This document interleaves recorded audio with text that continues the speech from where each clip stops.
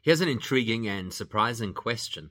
We all know, of course, that Avraham Avinu, Yitzchak, Yaakov, our forefathers, were incredible human beings who had tremendous dedication to God. So it makes sense, of course, that we would read their stories. But the Torah is a book of instructions. And the fact is that we do mitzvahs today not because of Avraham, Yitzchak, and Yaakov, but because of the revelation at Sinai and the instruction by Moshe Rabbeinu. See, here's the question. What are we meant to learn from their conduct, which was vastly different to our experience of Torah mitzvahs today, and why, in fact, did the unfolding of the Jewish experience happen first with a pre-Matan Torah experience and only afterwards with the Torah experience? Great lesson for us in terms of our own spiritual development.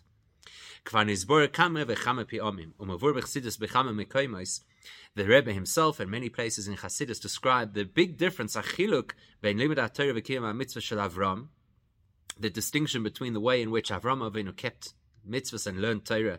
And he did learn Torah. How do we know that? Kedivrei Razal, because the Chachamim tell us Avram Avinu zaken v'yoshev b'yeshiva v'chulei, that Avram Avinu was an elderly or wise man sitting and learning in Torah. And as we know very well, as Os Avram Avinu's kol HaTorah ad shelo nitna, we know that Avram Avinu fulfilled the entire Torah, even rabbinic laws, before the Torah was given.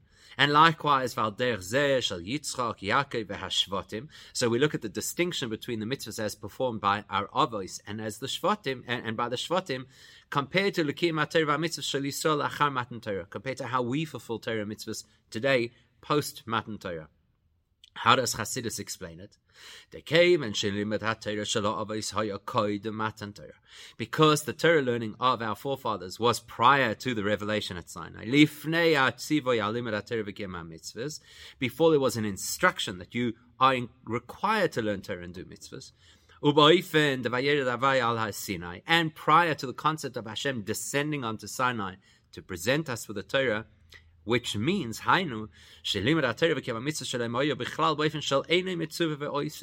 which really implies that everything they did was wonderful, but it was not under instruction. And we do know the Gemara tells us that it is greater to do something that you're instructed to do than something that you volunteer to do. And that's how they did it. Chassidus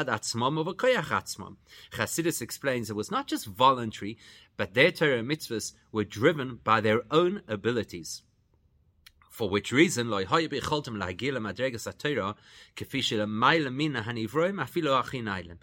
why they were unable through their Torah mitzvahs to reach a level that is beyond the reach of created beings, even the most lofty created beings. All, it was a huge achievement, but all Avram, Yitzchak, and Yaakov and the Shvatim were able to achieve through Torah mitzvahs was the ceiling of human achievement, or of created beings' achievement, and they excelled in that, but that was their ceiling. But after Matan Torah, not because we are in any way greater people. What changed is that Hashem involved himself in the process and instructed us to learn Torah and do mitzvahs. And therefore,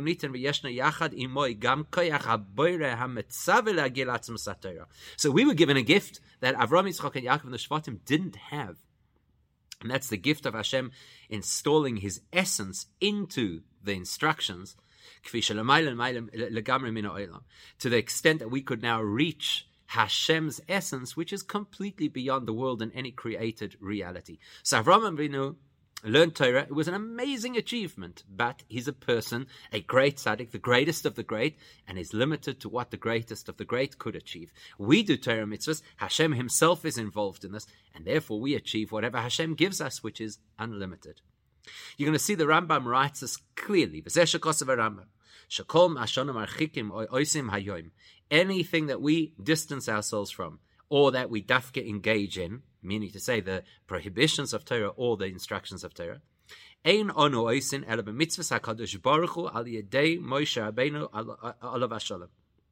why do we do it? Because Hashem told Moshe to instruct us to do these things.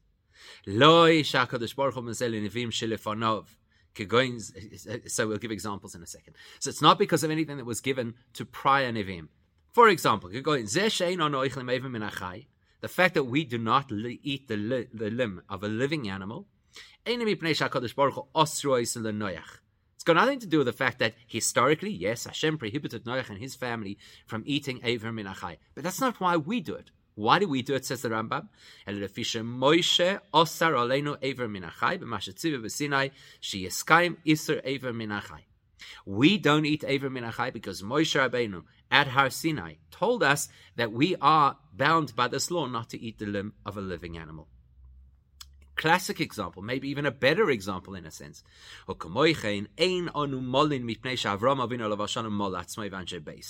Fascinating, because people don't even realize this. We do not have a bris today because Avram Avinu circumcised himself and his family. Why do we have a bris, says the Rambam?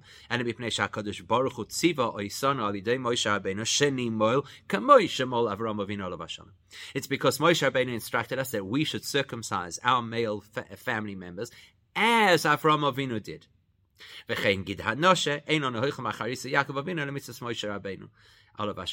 And likewise, why do we not eat the sciatic nerve? Not because Yaakov Avinu had the incident with the Malach and therefore was injured and therefore his children no longer ate the Gid HaNoshe, but because Moshe Rabbeinu told us. So that's clear. The Rambam is making an halachic distinction between the kind of Torah mitzvahs of the Avos and the Shvatim and the kind of Torah mitzvahs that you and I experience. Chassidus explains, why is there that distinction? Because it's only in the actions of Torah mitzvahs after the giving of the Torah that there is access to Hashem's energy, which in turn allows us to touch, to experience the essence of Torah. Okay, so that's a very clear thing. It's explained in multiple places in Chassidus that there's this fantastic difference between how the Avos experienced Yiddishkeit and how we do. That raises the question.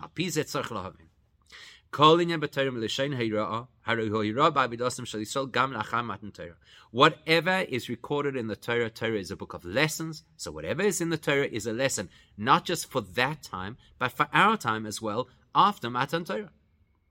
In which case, v'imkein, mahi hahira me'arichas hasipur al dvar avodas ha'avos b'torah shebechsav, b'torah shebal peh, u'v'archavas habir b'drosh chassidus v'chulei.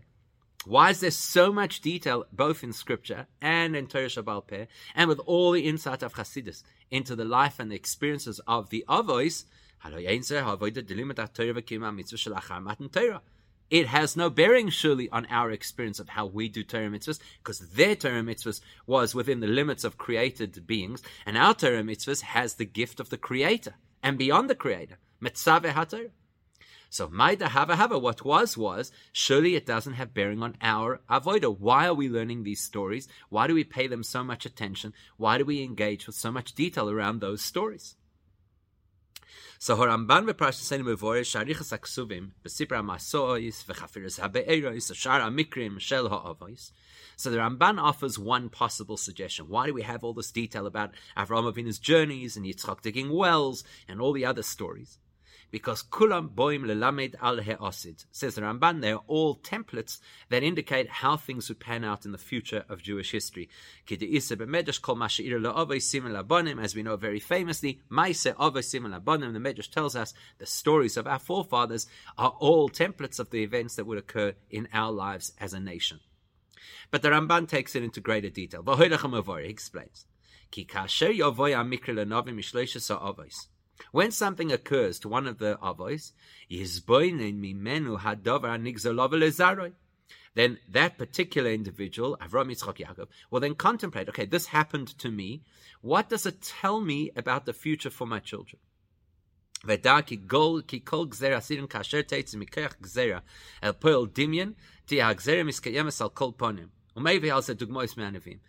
Ramban basically says, what that means is there's a decree on high.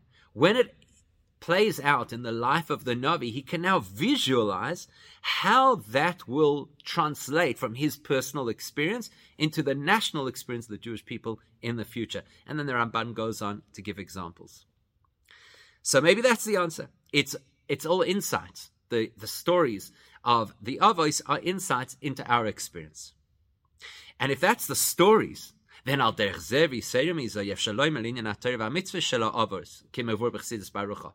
Surely we can extrapolate that and actually even more apply it to the Torah mitzvahs of the avos, that they should be indicators for our experience of Torah mitzvahs. And Chassidus actually talks about this. Thanks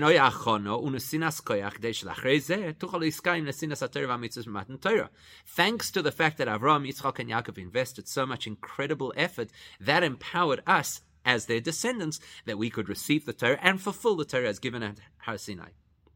It's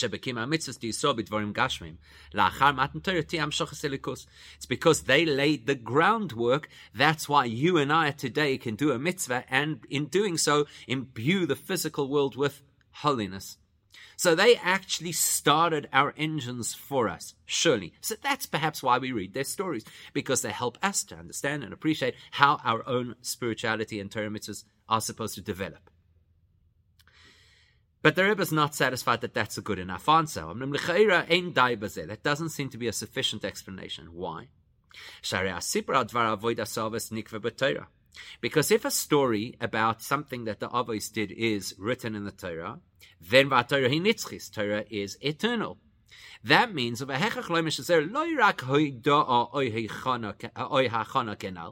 you cannot tell me something that was written in the Torah for all generations is only there, so we should understand how we got to this point, what prepared us for it.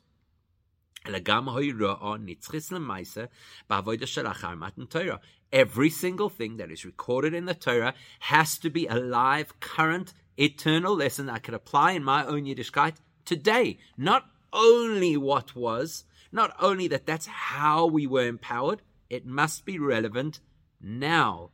The question is, how is it relevant now? So we'll ask a similar question. We could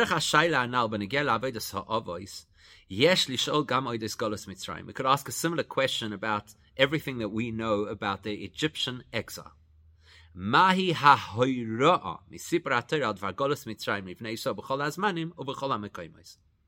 What lesson is there for me today from the fact that that our forefathers were slaves in Egypt all those years ago?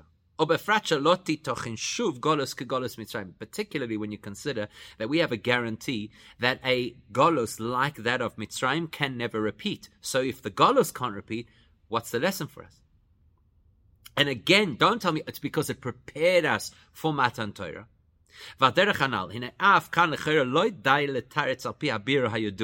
So your knee-jerk reaction would be the classic response and explanation. That you had to go through Golos Mitzrayim to prepare in order to receive the Torah. That the experience of Golos Mitzrayim was like this iron cauldron that prepared and cleansed us all in order to be able to receive the Torah. Same argument, right? The fact that the whole story of Golos Mitzrayim is recorded in great detail in the Torah,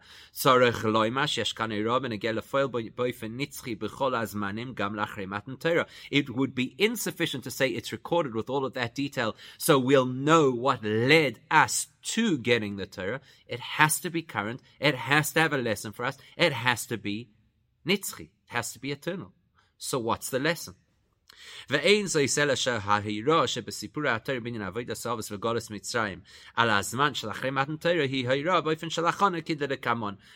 that we must say, though, is if historically these stories occurred before Matan Torah, then the lesson we'll learn from them now will still be a lesson of preparation. Seeing as these were things that led to Matan Torah, their lessons must be about things that will lead us to our engagement in Torah. So again, that's why the stories are presented in the Torah prior to Har Sinai, so that when we apply them in our lives, they will be preparatory steps that we're going to take in our spirituality. And this is what we have to examine. What is the order of how a person is supposed to engage their Judaism? The order is there first has to be something akin to the experience of the Avos, and there has to be something akin to the experience of being in exile in Egypt. And from that, you can get to the point of really engaging in Torah and mitzvahs properly. So let's understand what are the unique elements of the Avos and their Avodah and of Golos Mitzrayim, and then what can we extract from that and apply in our own lives. So the explanation is as follows.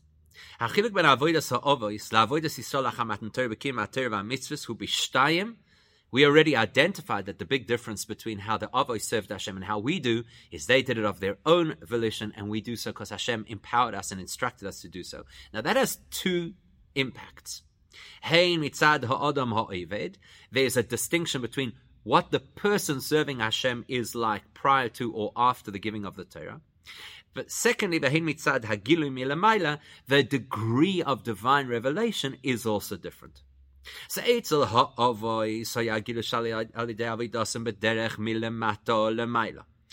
Avos, because they were the ones who propelled themselves forward in their own spirituality, so whatever divine revelation they achieved was through their doing. Milamata lemaila. They pushed upwards and achieved.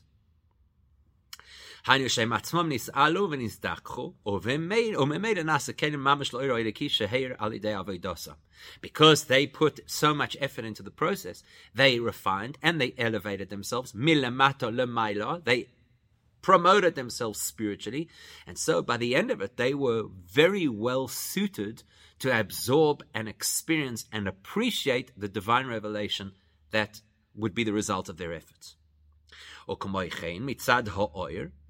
Now that has a natural spin-off.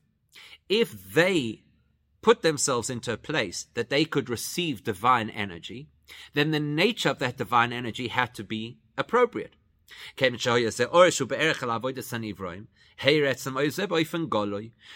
they invested effort, and through their effort they were able to elicit whatever divine energy created beings can elicit. So because it was something relative to their experience, because it was something relative to their efforts, they could enjoy and experience live what was being revealed and shared with them. Our experience is completely different. Whereas when you look at how we serve Hashem now, post the giving of the Torah,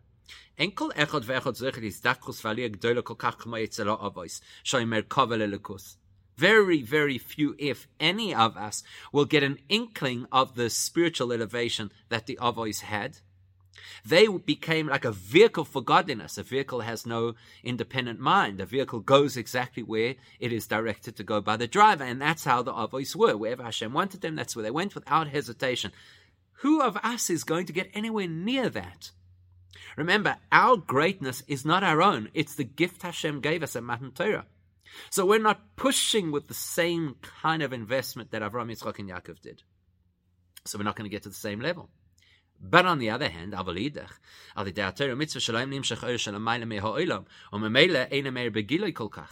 on the other hand, because we've been gifted with Torah, which is Hashem's Torah, so therefore we're able to bring in a greater dimension of godliness into the world. Downside is we won't actually experience it because it's way over our heads. So let's explain that a little bit more clearly. As we very well know, the Medrash tells us that prior to the giving of the Torah, there was an iron curtain between the higher spiritual realms and the lower physical reality. And that fell away at the time of the giving of the Torah, and there could be a synthesis between the spiritual and the physical, the holy and the mundane. Which means, that means prior to the giving of the Torah, the only kind of godliness that could be accessed here on earth would be godliness that is suitable for the earthly experience. Godliness that is beyond creation, no way that it could ever come into our space. That changed. As soon as Hashem gave the Torah, He rescinded that original barrier. Then Hashem said those which are the lower elements can now raise themselves and connect with absolute godliness, and absolute godliness can filter down into this world. With the result that you could have a complete union between limited, finite, even physical beings and absolute godliness at a level which is completely beyond creation. But that's not our doing. That's Hashem's gift. Hashem removed the barrier.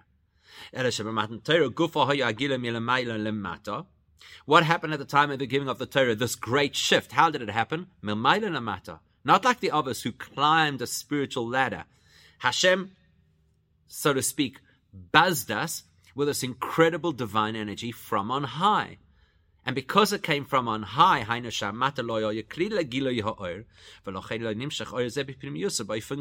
which means we were not modified, we were not elevated, we were not ready for what Hashem had to offer us. And that's why we don't shift in a meaningful way. And we don't suddenly see what's being shared with us. That's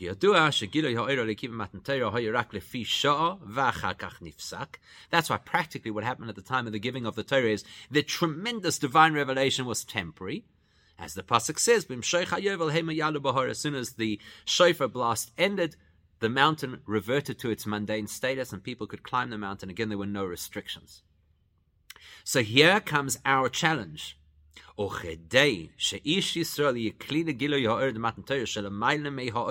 How could any of us ever become suited to really truly experience and absorb that massive infinite divine energy that became available to us after Matan Torah? That will require a tremendous amount of work on our part. Only when we now react and we also invest can we create this real synthesis and therefore a lasting impact of the Gilui of Matan Torah in our lives. How does that answer our question? Our question is, why would the Torah give us a particular order of events that the Avos and Golus Mitzrayim, that's the Hachana, that's the lessons in how you prepare to receive Torah, and then you've got to go about receiving Torah. So move on. Well, now we begin to understand why it is that the stories relating to the Avos and how they kept Torah, specifically Avraham Avinu in our parasha this week, how that all gives us an insight into how we prepare ourselves to really unite with the infinite energy of Torah. How that is an eternal lesson relevant to us today. Here's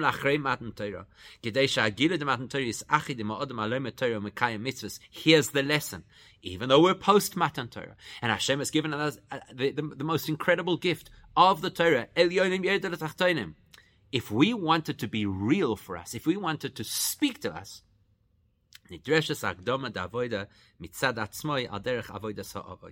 that won't happen if we haven't first invested our own personally driven efforts like Avram, Yitzchak, and Yaakov did.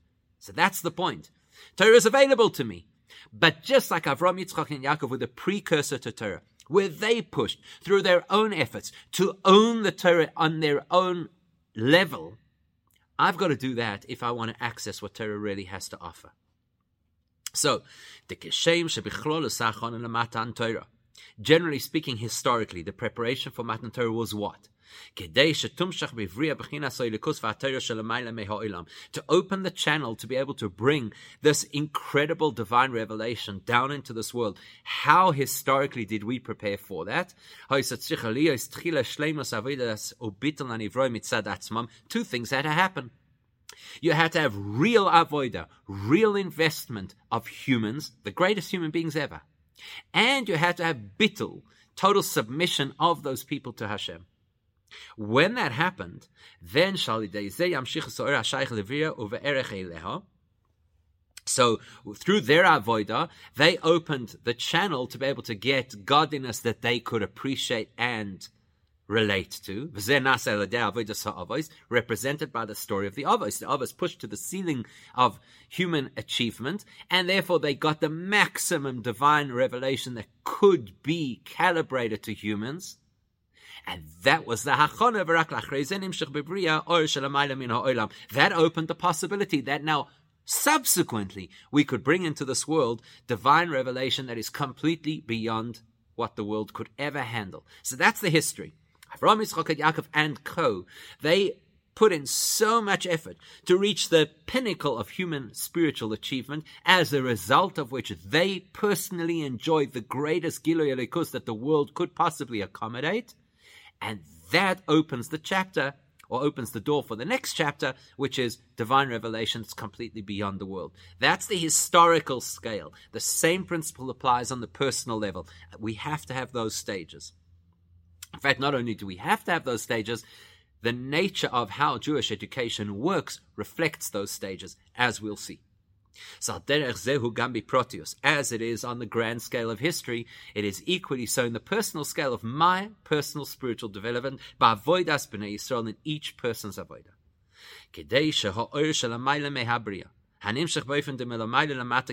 In order that tremendous gift from God, that infinite amount of divine energy, should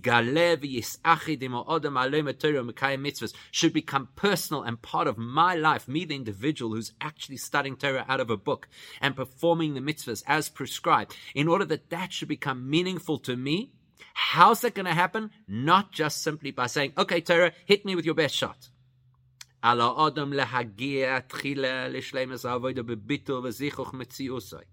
person first has to work tremendously hard to refine themselves and to achieve submission, to be completely dedicated to Hashem. Because the minute a person does that, then the person becomes completely synthesized with the divine energy that is accessible to humans on human terms. Once you've done that,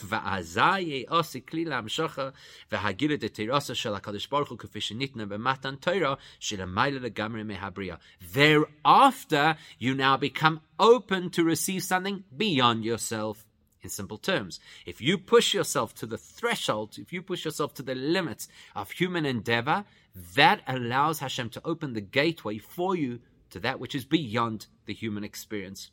So I've got to work on myself first and really consolidate Torah in a personal way to the best of my abilities in order to not just simply access, but to experience the elements of Elikus, which are within Torah completely beyond the world. This is alluded to, it's similar to what the Gemara tells us famously, that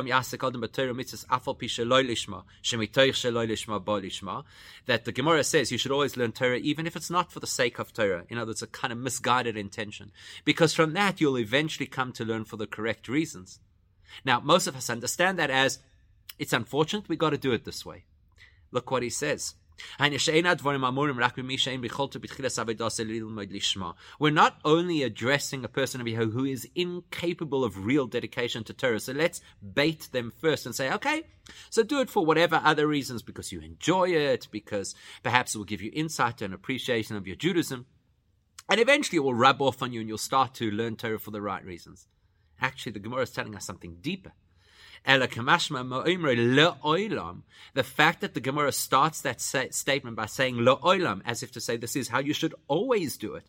Zehu Seder Halimud al Pi Torah. This is actually the correct order in which a person is supposed to learn Torah. In other words, Ki al yidei limud HaTorah shelo lishma afilu b'madrega analis b'yoseh shebozeh.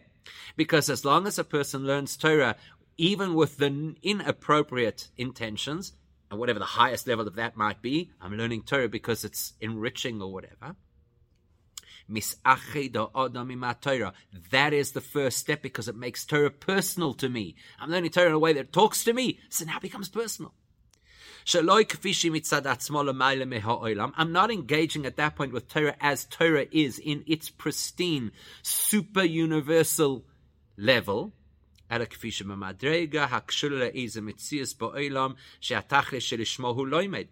at that point, I'm learning Torah as it relates to a very specific objective that I have. So I'm learning Torah because I want to be smart. Okay, so I'm connecting to the intellectual component of Torah. Torah that relates to this world. Intelligence is part of this world.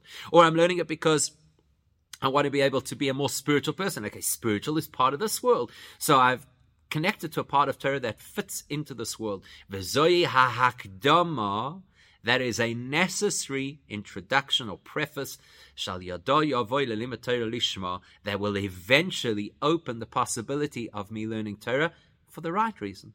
She terasa shel HaKadosh Baruch Hu, as Hashem's Torah, completely beyond the world.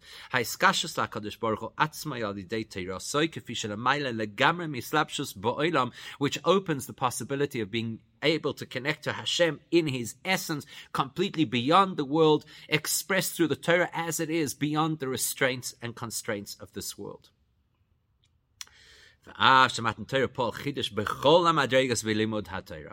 Needless to say, the giving of the Torah radically revolutionized every aspect of learning Torah. Which means that any part of Torah that I'm learning at any time with any motivation will always now, post Matan Torah, give me access to the divine energy that is beyond this world. Kamaimer Azal, as the Gemara says, Kol Talmid Chacham Sheyoshev V'Korei V'Shoina V'Oisik B'Torah HaKadosh Baruch Hu Yoshev Kenegda V'Korei V'Shoina Imoi. Because the Gemara says, any student, it doesn't say any student who has a certain level of understanding or a certain level of commitment to God or a certain level of piety. Any student who learns Torah, the Eibishter participates in that learning. And in a similar way, there's a connection between us and Hashem through mitzvahs. That didn't exist before the giving of the Torah. So every learning has this unique connection between us and Hashem now. But if we're honest, we don't feel it necessarily. You sit down, you learn Gemara. So you open up, what, do you now feel resonant with Hashem? You feel koira v'shoina kenegdo? Not necessarily. You think, I have a kashi on Tosfos.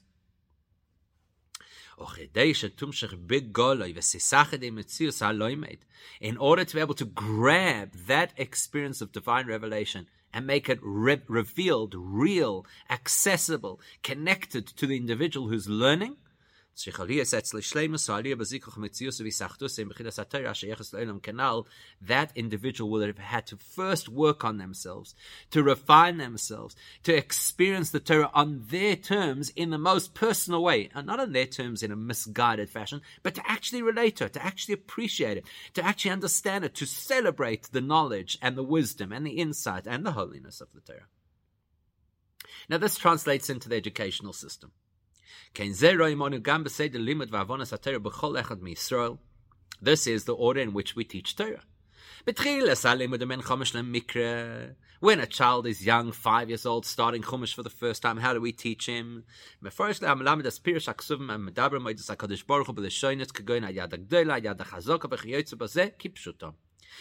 that level, the teacher says Hashem's strong hand means Hashem has a strong hand. Hashem's great hand means Hashem has a great hand. No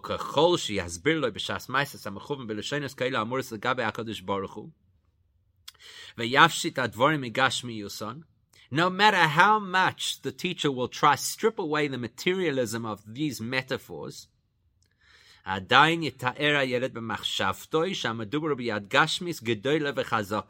5-year-old will still picture in his mind a very big, strong hand that doesn't look exactly like a human hand and it belongs to God. It's just that the child is smart enough to realize that however big and however strong this hand is, it's nothing like and it doesn't look in any way like even the teacher's hand. In other words, at that level of teaching, we're teaching a child something that is fundamentally flawed. Hashem doesn't have a hand, and yet that's what we're doing. If you consider the fact that it is a fundamental belief of Judaism that Hashem has no form, how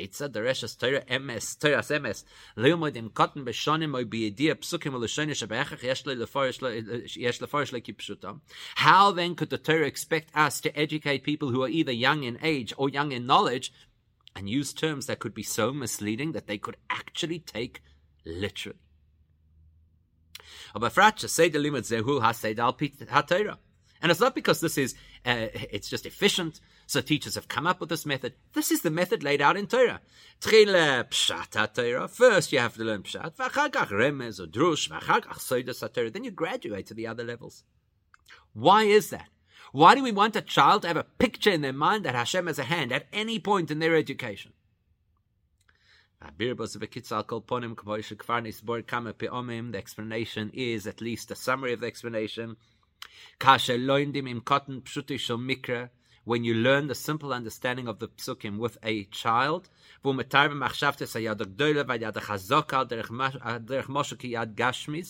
in the child's mind it's all about physical limbs, a physical arm and an outstretched arm and a strong hand. The only thing is a child appreciates that it's vastly bigger or stronger than anything he's ever seen before. It's not false. שזה גוף השייד הגשמי של המלמד שלו, וכיוצא בזה היא באה להזכיח וחילס וכל שאר תכוני סייד. Because the child understands a simple principle. Even the adult in the room, the teacher's hand, that may be able to do things the child's hand cannot yet do. Maybe he's able to draw artistically or who knows what. The child knows. The child understands it's not because of the flesh, the muscles, the bones, the sinews. The child understands there's a force inside the hand that allows it to do these things. What's that force? It's the neshama. Even though he has no clue what a neshama is. Not only does he have no clue, the teacher also doesn't know what a neshama is. But that's what he tells him. And he understands that this is it's some kind of power and energy that Hashem instills or imbues the person to have, and that's all he knows.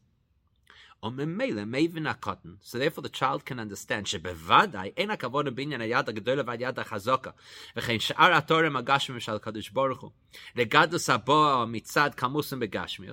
as the child understands that what makes the teacher able to write more clearly than me is not that he has a stronger hand. It means that he's got more koyach, that his neshama is somehow affecting his hand more than mine.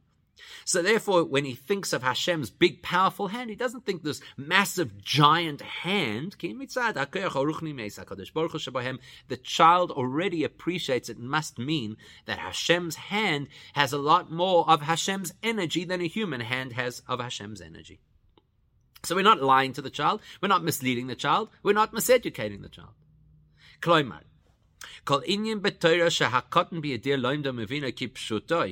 In other words, anything that a person with limited knowledge learns, and therefore learns and in a limited way, don't freak out that they're learning such a limited understanding. It doesn't matter. They're learning Hashem's Torah. They're learning emes. It's just that your perception, or this individual's perception, of this massive topic is extremely narrow.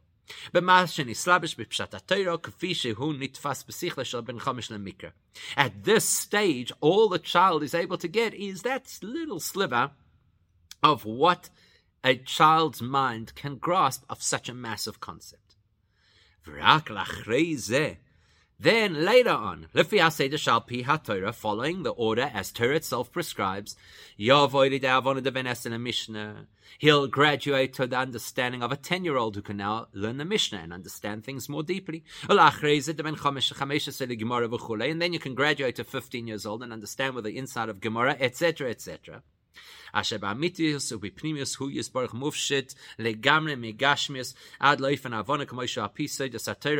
slowly you'll strip away more and more levels of the materialism until eventually you get to the level of Soid and you understand that Hashem has absolutely no bearing on anything we can identify physically. What's the point? The point is the child has to grasp the concept at his level so that when he graduates to the next level, it's real and meaningful, instead of trying to superimpose information on him that he cannot resonate with.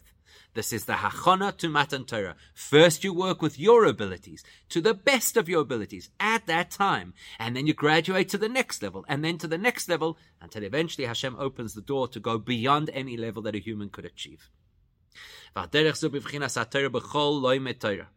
So this applies to anybody who learns Torah.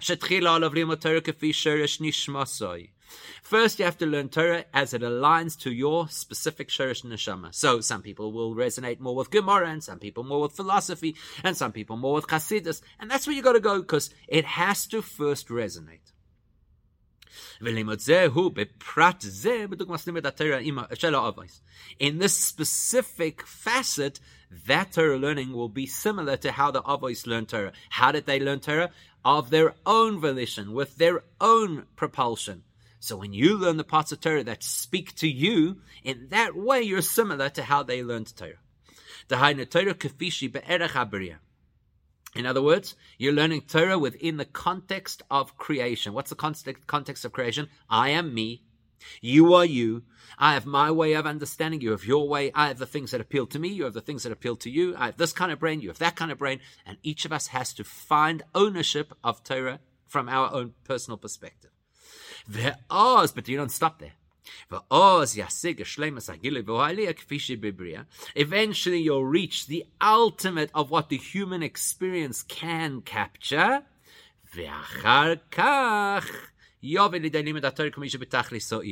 All of that will prepare you to eventually graduate to learning Torah in the best way possible, which is the Maila Me'abriya or Mishorish Nishmasai, learning Torah as it stands beyond the whole created reality and beyond the details of your specific neshama and its alignment. You'll be able to access Torah as Hashem shared it with us at Matan Torah. So there you have the template of Torah learning, of the Jewish experience. First, a person has to relate to things in a personal way, that it resonates, that you have ownership. Then you take that to the ultimate level of what you could achieve and eventually graduate to the experience of Torah as it is in its truest sense, totally beyond the scope of our abilities.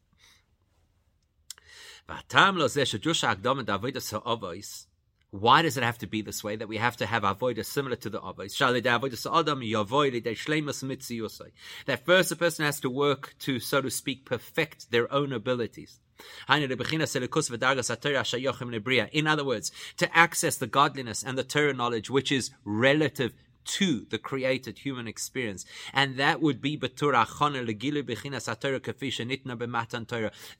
would be the preparation for how Torah is going to, so to speak, really manifest itself at the time of the giving of the Torah. Torah which is completely beyond the created reality. We said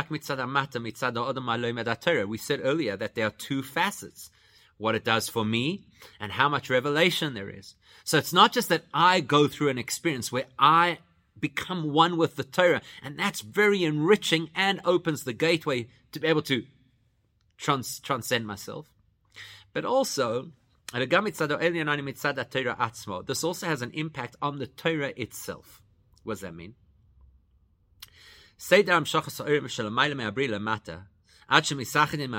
When we're talking about revealing godliness through Torah, godliness that is totally beyond the created reality, and then it's going to seep down into the created reality, it's not just going to happen like this. 1 minute, it's going to be part and parcel of our reality.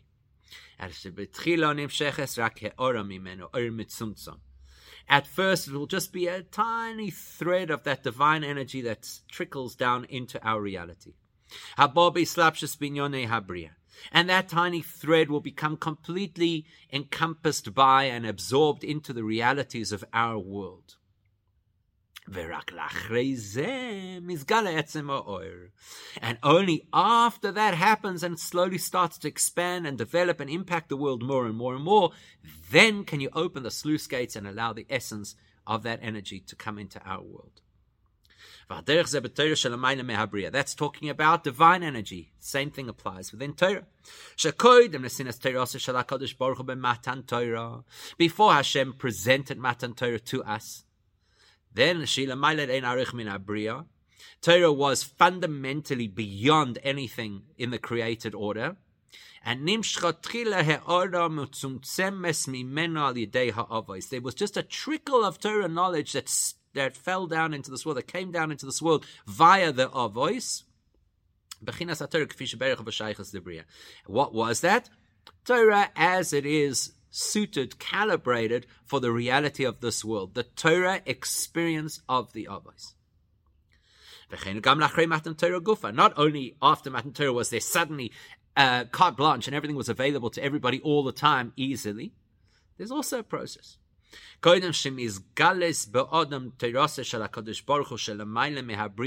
a person is able to access the real essence of Torah as it is beyond creation, first, the person has to draw into their reality the parts of Torah that are accessible, that make sense to me, that resonate with human experience. And only after you master that can you open up the channel to the essence of Torah as it is completely beyond our world. Very similar to what we noted before, Torah actually has 4 different ways that you're supposed to learn it. We go from the bottom up. We start from Pshat, but how does the Torah enter our space? Hapshat nishtalshel meharemez, v'haremez mehadrush, v'hadrush mehasoid. The Pshat is an evolution that emerged out of Remez, which in turn emerged out of Drush, which in turn emerged out of Soid. So at some point we reach the point we access Soid. That explains the Avodas HaAvos and how it prepares us to receive the Torah. But we also said that before you could get the Torah, there has to be some kind of a hachana which is similar to the experience of being in Golus in Mitzrayim. Because just doing what the Avos did alone, in our experience, could actually become quite misguided.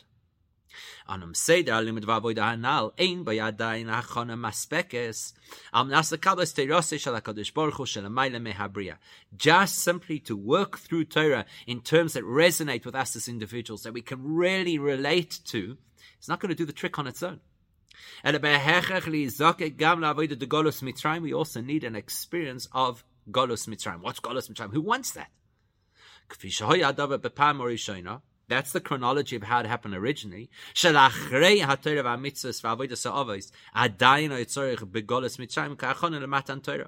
the original history and chronology was that after the preparation of the Avos, learning Torah and doing mitzvahs, the children, had to go through Golus Mitzrayim. Why? The explanation is this. Because what Hashem was going to present to them at the time of Matan Torah was infinitely, exponentially beyond the reality of this world. For that reason, it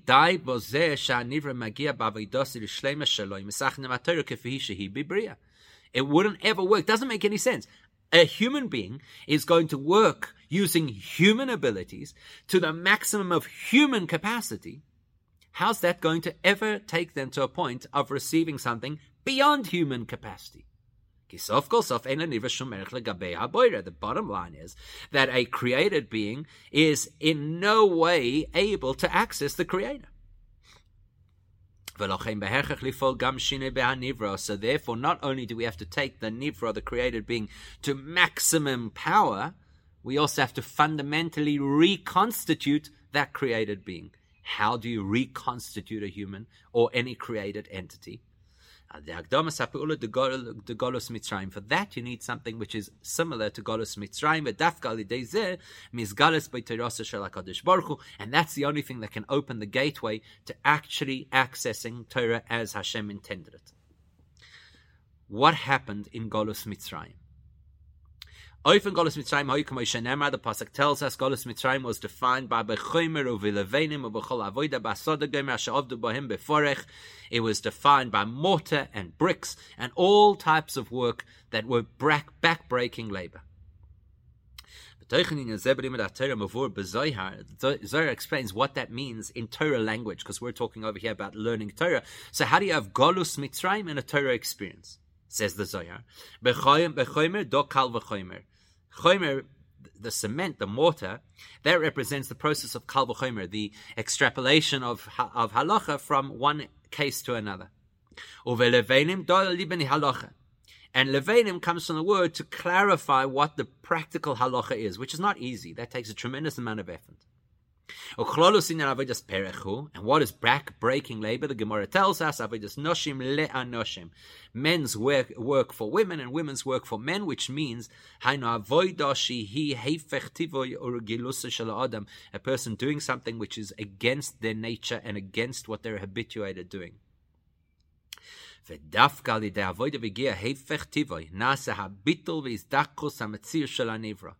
Dafka, when a person works in a way that goes against their nature, that refines the person in the most brilliant way, to the point that now the person is fundamentally shifted. And now that the person is fundamentally shifted, they have surrendered their persona. They haven't just filled their persona with the ultimate of human endeavor. like the Avos. But they've surrendered their persona and started to do things which are against their nature and difficult for them and they don't resonate with. That opens a person to be able to access godliness that is beyond them, beyond their reality, beyond the world that they live in. They step out of their world. That's how they access godliness, which is beyond the world. And with that, the Rebbe explains a well-known story about the Tzemach Tzedek that at face value doesn't seem to make sense. It's actually quite a hectic story. What's the story about the Tzemach Tzedek? He was young. The Alter Rebbe once called him over. And the Alter Rebbe offered the Tzemach Tzedek that he would give him a gift to be able to master areas of Torah. And the Tzemach Tzedek politely declined. What was his motivation? He said, I don't want the gift of Torah. I want to work, labor to be able to achieve Torah learning of my own efforts. Many years later, when the Tzemach Tzedek had increased, obviously, in his learning and wisdom and insight,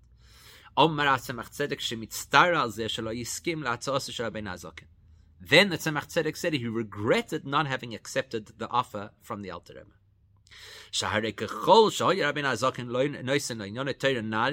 Whatever incredible gifts of Torah the Alter Rebbe may have given him,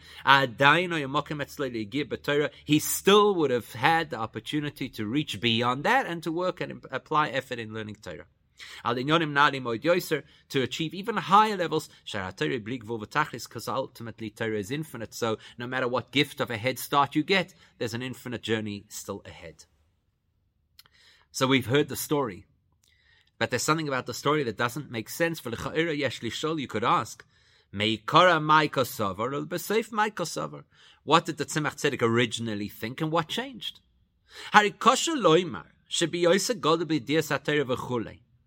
It's far-fetched to suggest that the Tzemach Tzedek, who was a master of Torah of the highest order, and was at a level that he deserved the gift of whatever great Torah the Alter Rebbe was going to give him. At that stage of life, the Tzemach Tzedek could never have thought of what's apparently quite an obvious argument. Whatever I have now will be even greater if I have the head start. Torah is infinite. There'll still be more to learn with my own efforts. So there's a revolutionary explanation. There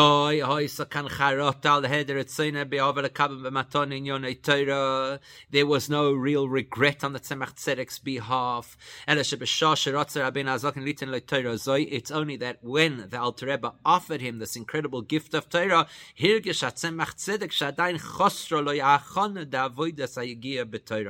Tzemach Tzedek sensed that at that stage of his life, he hadn't yet completed the hachana of real human endeavor, for which you now deserve the gift. The Tzemach Tzedek felt that he hadn't yet reached the point where he deserved a gift. For which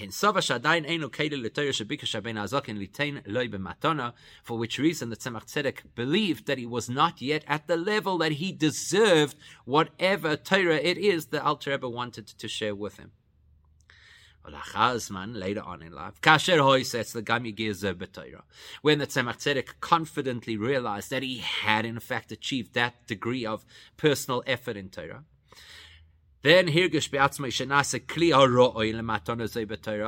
that point the Tzemach Tzedek now felt suitable to have received the gift that the Alter Rebbe had previously offered. That's when he said, now, if I had that gift, how much further I could go. So therefore, this concept of incredible work within Torah, and specifically pushing ourselves outside of our comfort zone within Torah. That echoes the concept of Golus Mitzrayim being a preparation for Matan Torah. So the take-home lesson for us is that each of us is supposed to start our Torah journey by relating to Torah on a personal level and appreciating our skills and our abilities and using them to the max to learn as much as we could possibly learn. After which we have to have the Yegia of Golus, which is to move into areas that are completely foreign to us and not comfortable and not aligned with our spiritual makeup, and push through that too, and that opens the door to be able to receive and access and understand Torah as it truly is.